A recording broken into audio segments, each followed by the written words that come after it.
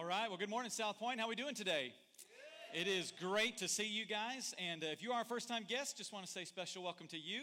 And if you haven't met me before, my name is Michael Lapine. I'm an associate pastor here at South Point. And super excited to be a part of this series that we've been doing, Questions for God. And I hope that throughout this series, as we wrap it up today, I hope that throughout this series, you as a believer have learned that one of the great things about being a follower of Christ is that when you become a Christian, you don't have to check your brain at the door. Are you with me? Yeah. That our faith is not something that we just tell people you should blindly believe it. Just accept it even though there's no evidence for it. But rather our faith is an evidence-based faith. That we can be firm, that we can stand upon. So that even in times of doubt we can look at the evidence and go, man, you know what? I just don't have enough faith to be an atheist. Okay, there is enough evidence that makes me go, I can't deny that God exists, that He's revealed Himself through the person of Jesus, and that He is alive inside of me today. Amen? And so I hope that you've been challenged by that. I hope that you have been challenged to pick up the resource page that's in your bulletin every single week, that you have begun to dive into these questions even more, especially ones that you're really, really interested in. In fact, I want to encourage you to make sure and do that today because there is a bonus question that's only in your bulletin or your YouVersion Bible app. You can see it in there. It is the question, what about those who have never heard about Christ? So be sure that's your homework for this week, all right off the top. See, you adults thought it was just kids that got homework going back to school, right? You guys have homework, so be sure to check that out this week. But today, we are going to be dealing with a question that I think permeates so many people's minds, in the church and outside the church as well. And it's based around this question, do good people go to heaven? Do good people go to heaven? I think what we typically mean by that in our culture today when we say, well, good people go to heaven, what we typically mean is that we believe there is a connection, that there is a relationship, a correlation between the quality of life that we live, the good things that we do in this life, and where we ultimately will spend eternity. We believe there's a connection between those two things. Whatever heaven means to whoever it is in our culture that believes it, we believe that there is a connection, a relationship between the quality of the life that you live and where you ultimately spend eternity whenever you die. And this belief really has a lot of good things going for it, doesn't it? I mean, on the one hand, if good people going to heaven, I mean, it seems like a fair system, doesn't it? I mean, like our whole culture is based around this idea and this concept. Even our homes are based on this. Like when you do good things and you obey the rules, you get rewarded, right? And when you break the rules, you break the laws, you get punished, right? Even in our own home, it works that way. When my kids do good things, they obey, they use their manners, they say yes ma'am, no ma'am, yes sir, no sir, right? When they obey the rules, we reward them for it because you reward what you want repeated, right? But on the flip side of that, when my children disobey and they don't follow the rules, we discipline them. They get punished for it so that they learn not to do it anymore. It seems like a pretty fair system. And so if all of society kind of runs this way, then it makes sense that heaven would run this way too, right? If you live a good life, you do good things, then ultimately you go somewhere good. And if you're a bad person, then ultimately you go somewhere bad when you die, right? Seems to make sense. On another hand, another reason this system has a lot of good things going for it is secondly, is because if good people go to heaven, then you're going to go to heaven because you're a good person, right? Because here's what we typically do. We think of ourselves as being in at least the top 50% of all the people in the world. And here's what we do. We draw a line. I have a visual for you today, okay? We draw a line, this vertical line, and on one hand, we put the good people, and on the other side, we put the bad people. So on this side, we have the moral mountain of Mother Teresa, right? Like she is the epitome of goodness, right? I mean, Mother Teresa that went to Calcutta, India, worked in orphanages, and, would work in leper colonies. Like I even heard a story one time. Or Mother Teresa, when they would bring in shiploads of old shoes for the orphans, that she would let the orphans pick all the shoes first, and then she would take whichever shoes was left over. And so near the end of her life, her feet became very crumpled up because she was wearing shoes that weren't good for her and were too small for her. I mean, when you're choosing the pair of shoes that orphans in Calcutta, India don't even want, I would say that qualifies you to be all the way on that side. Wouldn't you agree? Yeah. So on the flip side of that, though, we have the moral monster of Adolf Hitler. Right? Like even in our culture today, you have people all over in our culture saying, oh, they're like Hitler. Oh, that's like the Nazis. Why? Because in our minds, the worst evil that you can call someone or that we've seen is Adolf Hitler and the Nazis, right? And then what we do is in our minds we go, well, But then there's other really, really bad people. Like, they're not as bad as Hitler. They're not committing genocide, but they're really, really bad. So next to Hitler, we put the rapists and murderers and thieves and folks that have done horrible, horrible things. And then we say, well, but then there's other people. But they're not that bad. I mean, they're still bad people, but they're not that bad. So we'll put them next to them. And so we put bad people. These are the people that, like, talk about you bad to the boss behind your back, right? These are the people that write something on Facebook and you're like, I know you didn't say my name, but I know that's about me, right? These are the people that cut you off in traffic. They're the ones that drive below the speed limit in the fast lane. Can I get an amen? I'm just throwing that out there, all right? Just speaking truth, all right? But so we put all the bad people there, right? And then we go, well, but I'm not as bad as all those people. I mean, I don't do all of those things. So what we do is we put ourselves right over here by Mother Teresa, right? Your picture here. We cozy up next to Mother Teresa and we say, oh, Mother T. Oh, now I know I haven't gone to Calcutta, India. I know I've not given stuff for the orphans and all that, but I paid my taxes on time, right? I mean, we're like, hey, I go to church. I even serve at church. I don't just go, I actually give my time. So certainly that qualifies me to be on this side of the aisle, right? And you see, so what we do in our mind is we separate everybody into this good side and bad side, and we think of ourselves as being on that side. And so the truth is we could go on and on and on about this idea that good people go to heaven. And the truth is that this idea begins to impact the way we think about the world. It impacts all kinds of different things. So it raises questions like what we'll deal with today. Like, well, don't all paths then lead to God? I mean, if good people go to heaven, then certainly all religions, they basically all teach the same thing, so we'll all make it. And typically we don't think a whole lot about heaven and the afterlife because we typically just think, you know what, it'll all just work itself out.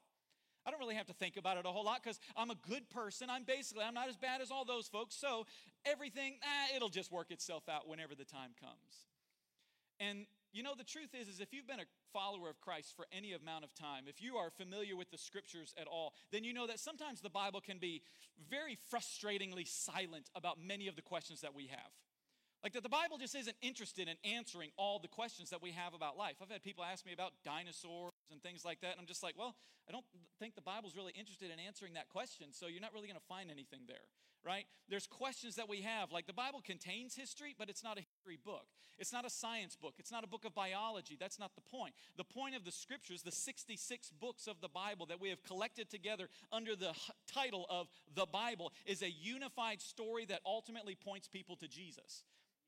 That's the point. So when we come to the scriptures with questions that aren't related to that story, the scriptures are frustratingly sometimes silent. But the good news for us this morning is that on this question, do good people go to heaven? The scriptures are explicitly clear that we can be able to draw to be able to know whether or not good people go to heaven. So with that in mind, if you have your Bible, if you have a mobile device, go to John chapter 14. John chapter 14 is where we're going to begin today. And John, we call it a book. It's the fourth book of the New Testament, Matthew, Mark, Luke, John. It's one of the four Gospels. And we call it a book, but really what it is it is a first century biography from an eyewitness to the life and resurrection and death of Jesus of Nazareth. So John, when Jesus walked this earth, was one of Jesus' closest friends. He was not just one of his 12 disciples, but he was one of his three inner circle, Peter, James, and John. So John eyewitnessed Jesus' ministry. He eyewitnessed these things. He wrote them down to record them for later generations like you and me to be able to read about them. So we come to John chapter 14, and Jesus now, let me set the scene a little bit. Jesus is about to go through and finish his Passion Week. In less than 24 hours, Jesus is going to be betrayed by one of those who were close to him.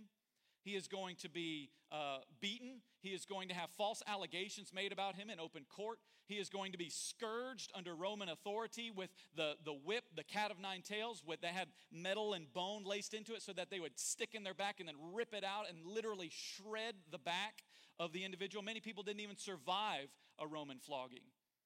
And then he would be given a beam to carry along his back to walk down the Via Dolorosa to a place called Golgotha, or the skull, where he would ultimately be crucified between two criminals. That's less than 24 hours away, all of that. Now let me ask you, if you knew you had 24 hours left to live, who would you spend it with, and what would you say to him? You think to yourself, okay, I want to get the people who are closest to me. I want to make sure and communicate everything that I need to say to them. I want to make sure they know certain things before I pass from this life, right? That's what Jesus is in essence doing in these last few chapters of John. We're only going to talk about one of them. John chapter 14, verse 1. Jesus says, do not let your hearts be troubled. Trust in God, or rather he says, you trust in God, so trust also in me. Now right here, right off the top, Jesus is already starting with an explicit comment where he is in essence saying, listen, you have trust in the Father, so you can also put that same trust in me. He's equating himself with the Father. He's equating himself with God. Listen, if you can put this level of trust in God, guess what? You can put that same level of trust in me. And we don't have time to dive into that more, but suffice it to say, right off the top in John 14, Jesus is already making some crazy statements here.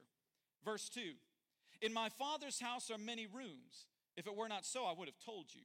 I'm going there to prepare a place for you, and if I go and prepare a place for you, I will come back and take you to be with me so that you may also be where I am. So right off here, Jesus is saying, okay, listen, I'm going to the Father. I'm going to prepare a place for you. Then I'm going to come back and get you to bring you to where I'll be. Seems pretty straightforward, doesn't it? And then the very next verse, verse 4, you know the way to the place where I'm going. So it seems as though Jesus has talked about this before. This seems to be something that Jesus is assuming that they have this information already. You know the way to the place that I'm going. As if he's talked about it before and is just trying to make sure that they understand it and haven't forgotten it.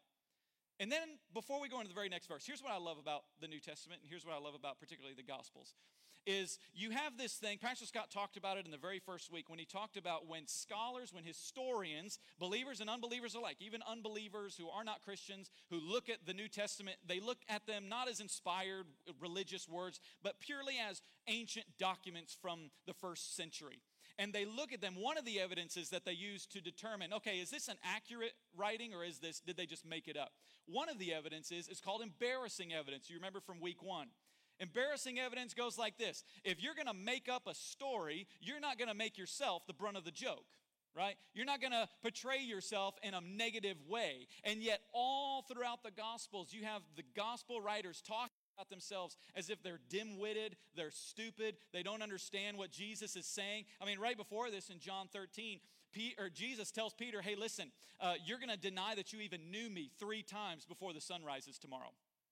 And Peter is going to become the leader of the church. If you were making it up, I'd probably say, hey, Joshua, why don't we have Jesus tell you that you're going to deny him 3 times, not me. And yet, in this very next verse, we see a perfect example of that in verse 5. So Thomas kind of raises his hand from the back of the room and says, Lord, we don't know where we're going. How can we get there? I don't know if I need to use a mic or anything, but let me know if I do need to. So Lord, we don't know where you're going, and we don't know how to get there either. Well, Jesus just told you, didn't he?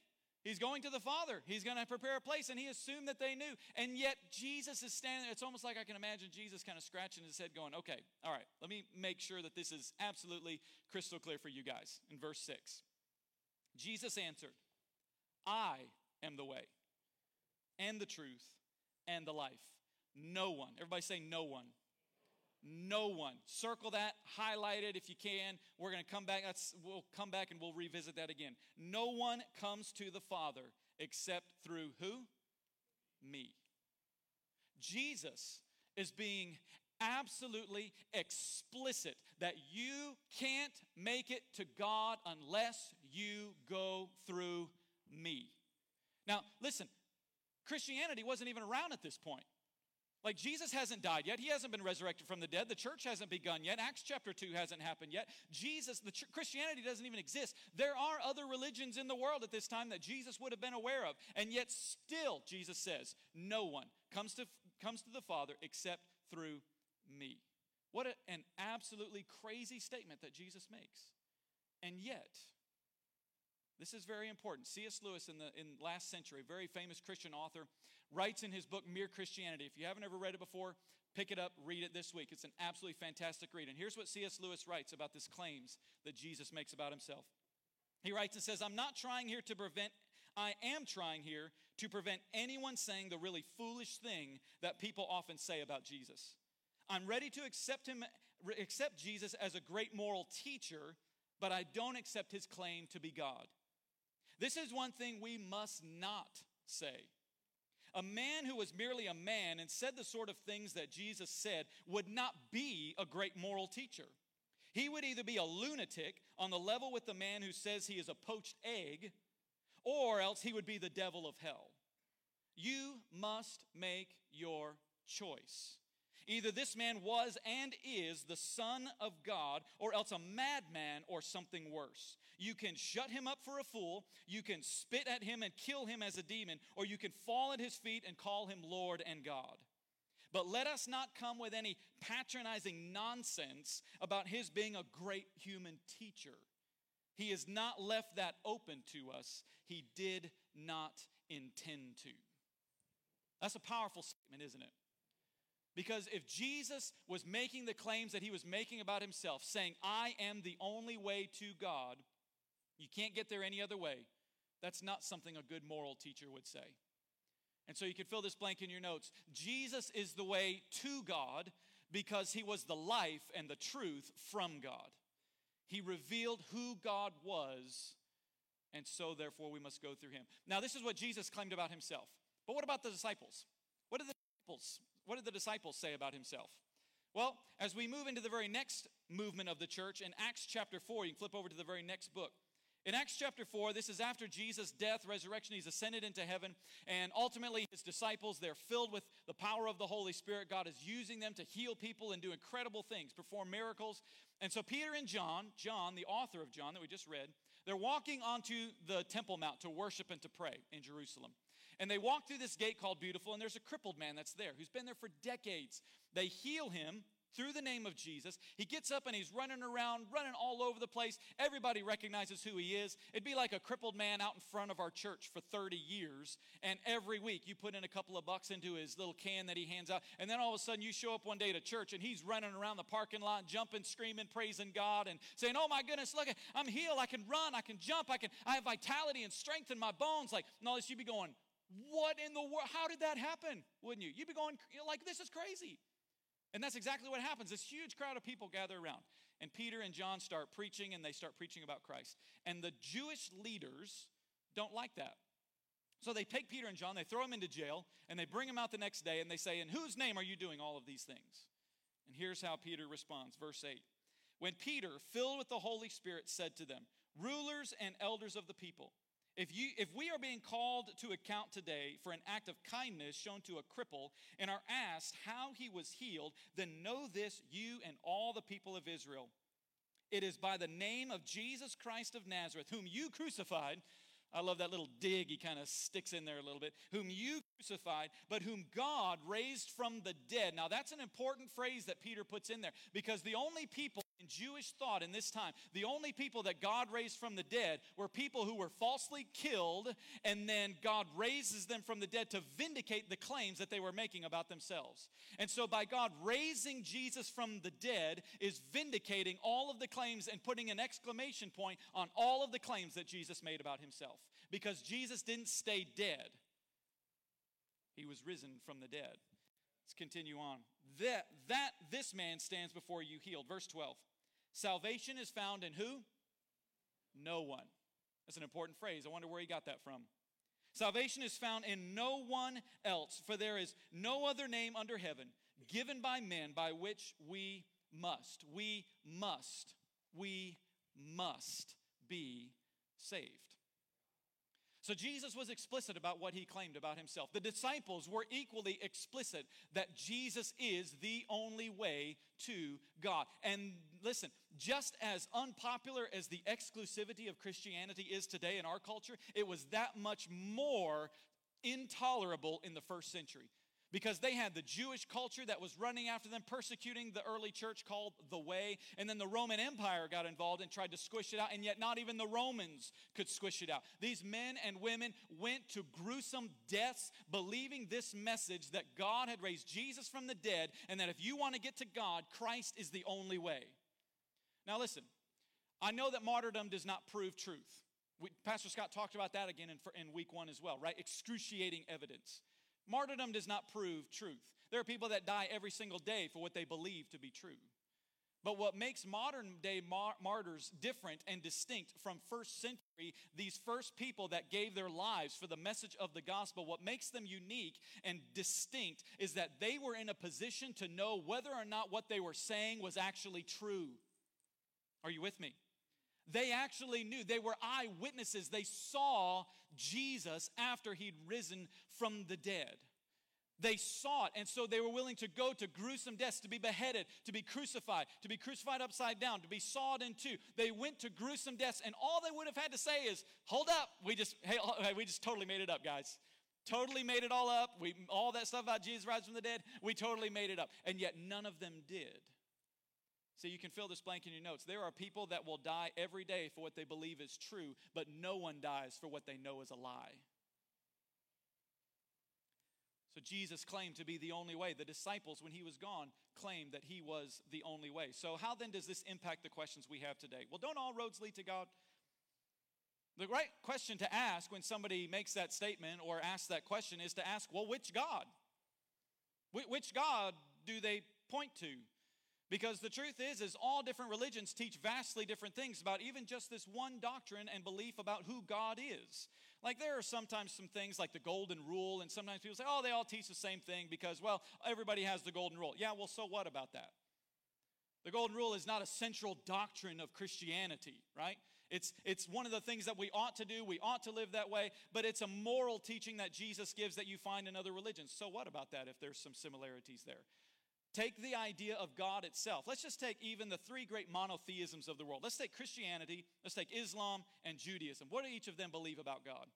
Well, Christianity, if you're a follower of Christ, we believe that God is triune in nature, that God is Father, Son, and Holy Spirit, that he is one, but that he has three centers of consciousness. Not that God is somehow three things in one thing or one thing in three things. That's logically incoherent. The doctrine of the Trinity is that God is one, but he has three centers of consciousness. Just like you and I have one. We have an I, an ego. God is three, Father, Son, and Holy Spirit. And that we call them these different names because it represents God, the different roles of the persons of the Trinity in God's overall plan of salvation. The Father sends the Son into the world. The Son takes on a human nature in addition to his divine nature, and he lives among us as a man, as Emmanuel, God with us. And he gives his life as a ransom for our sins to allow us to come back to the Father. Then when the Son ascends, the Spirit comes and fills us and assures our hearts. And Paul says in Romans 8 that he seals our hearts to remind us that we are in fact adopted as his sons and his daughters. We are in fact his children. This is what we believe about God. Now, Islam believes none of those things. Islam believes in a God called Allah, which is not the same as the God of Christianity. Let's make sure and make that clear. Allah, you never know where you stand with Allah. You can follow the 5 pillars of Islam and yet still never quite know where you stand with Allah. You can follow the 5 pillars of Islam and yet die and yet still not inherit 70 virgins. Allah is spoken of in the Quran that he hates the unbeliever, and that you and I as unbelievers of Islam, we are in what's called the house of war, which means we must be compelled by force to believe in Allah, and if not, then they should kill us. Now, even in the Old Testament, as graphic as the Old Testament could be, God says in the Old Testament, I do not delight in the death of the wicked. We see that God is revealed as a God of love. Even in Islam, they don't believe that Jesus is divine. They believe he was a prophet, but that ultimately he wasn't actually crucified. He was killed on a stake. And Jesus' crucifixion is probably the most highly historically attested fact of history. And yet the Quran states otherwise. Judaism, of course, believes none of those things either. They believe the idea of the Trinity is heretical. They believe that Jesus was not divine and co-equal with the Father, but that Jesus was rather a political insurrectionist who got crucified for his trouble. So that's just 3. That's not even talking about Hinduism and Buddhism and Mormonism and Jehovah's Witnesses, all of which teach vastly different things, even just about God at all. So you can fill this blank in your notes. Listen, every single religion, it's possible, could be wrong, but not all of them can be right. The question that has to be asked is, which one of them is true?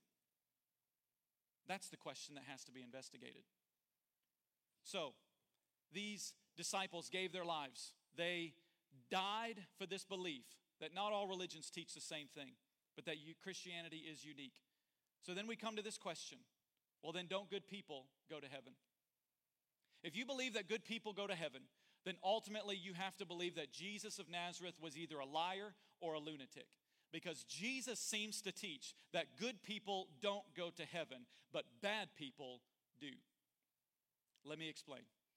Jesus is walking with his disciples one day, and he's walking along these people, and he sees this crowd of people that are professional good people. They're professionals. It's all they do for a living. They learn to be a good person. These teachers of the law, these leaders of the Jewish faith. And he comes along and he says, hey, listen, fellas, if you want to get to God, the goodness of these guys over here, you have to be gooder than them. There's my good grammar for the day. You have to be better than them, to be more holy. Your goodness must exceed theirs. Like these guys were crazy. Like if the rule was to say you can't come within 3 inches of the edge of the stage, well, they would make an additional law and rule to say, well, you can't come within 3 feet of the edge of the stage. So they made rules on top of rules to make sure they didn't break the rules. Some of y'all have maybe been in some churches that are like that too. But so they would make all these extra rules, right? Just to make sure that they didn't break the rules. And Jesus says, if you're not better than those people, if your goodness and holiness doesn't exceed theirs, then you're not going to make it. To which all of the normal people in the room, like you and me, are going, but how am I going to make it then? I mean, how in the world? If these guys can't earn their way towards God by being a good person, then how can I? I have a job, right? I have a job. I have family. I have kids. I got a spouse. I got to take my kids to soccer practice. I got this. I got to serve at church. I got all these things. We got all these things going on. Jesus, I don't have time to be a good person. And so Jesus says, listen, there's a different way. In Luke chapter 23, we see this other way.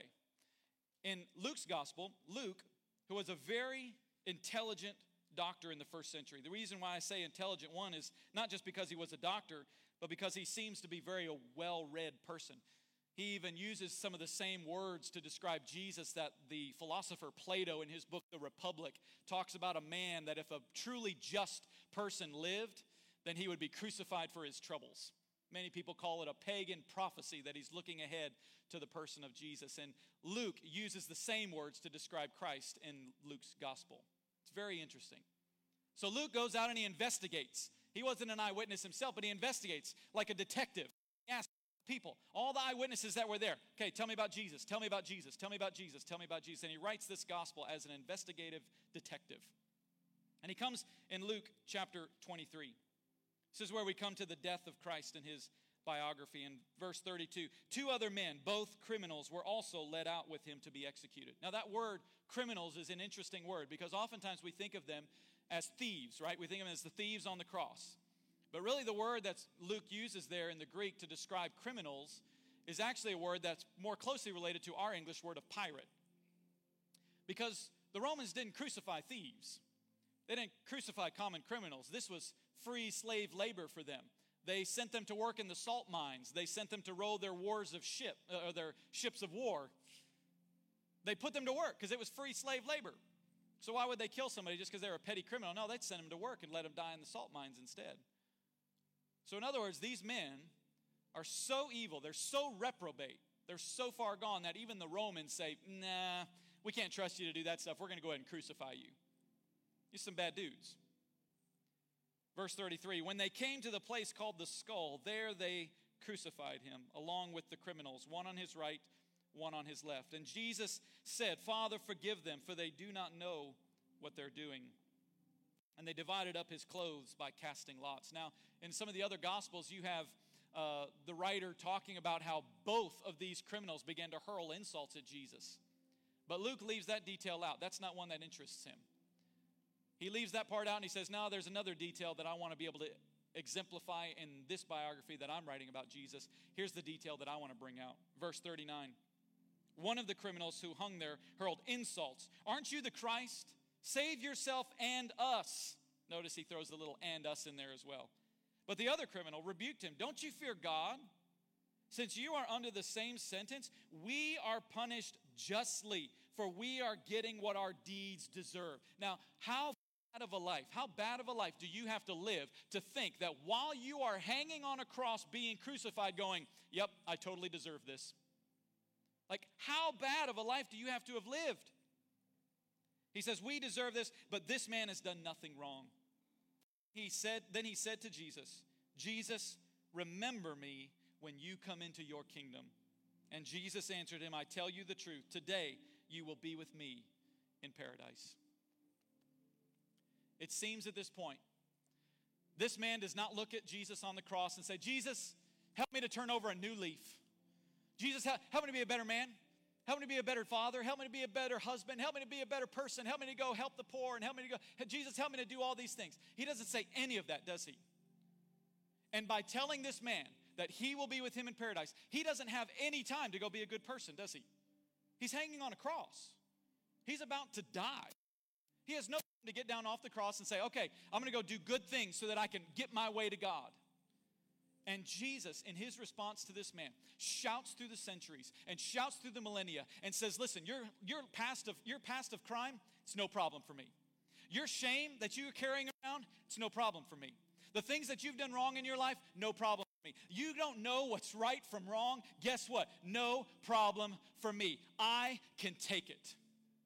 Because here's what the reality is. Coming back to this illustration that we had at the beginning, we draw this vertical line down the middle, right? When in reality the line is not vertical, the line is actually horizontal. And every single one of us falls short, no matter how good we are. We all fall short of God's moral standard. But what Jesus does is Jesus comes into the world, God with us, Emmanuel, and he takes the punishment for your wrongs and my wrongs, and he takes them upon himself, and he fills the gap so that we can ultimately make it to the Father. And he imputes to you and to me his righteousness, so that when God looks at you and me in Christ, he sees Christ's perfection rather than our shortcomings. Do good people make it to heaven? No.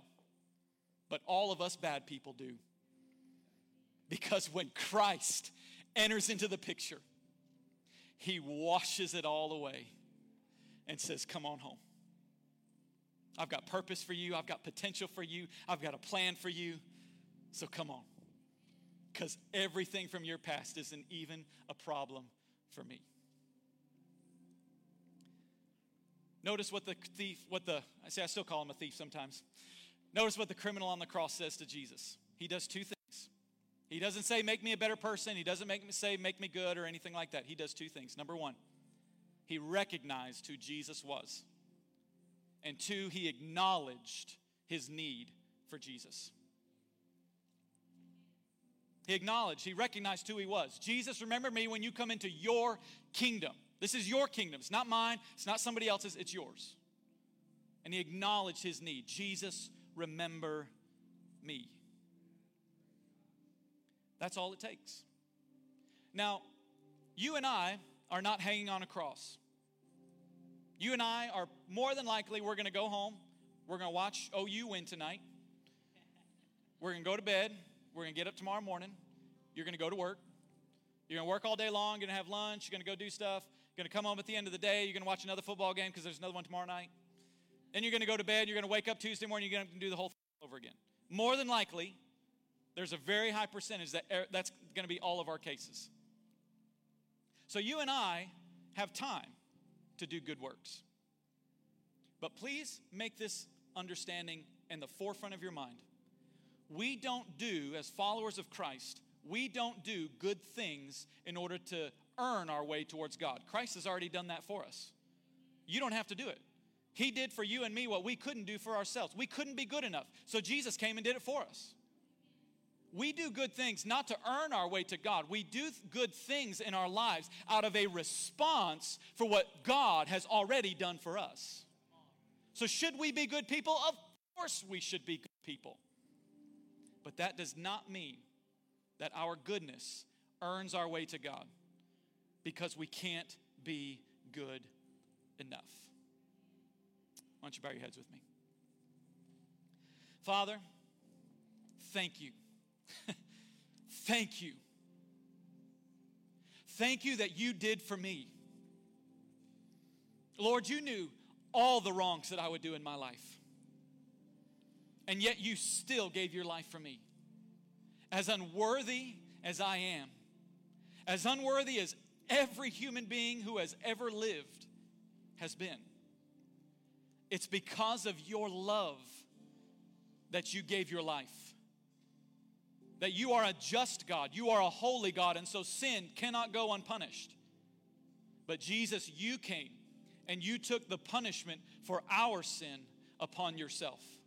And so I pray today that you would help us to acknowledge our need for you, to recognize who you are. Maybe for some of you in this room today, that's what you need to do.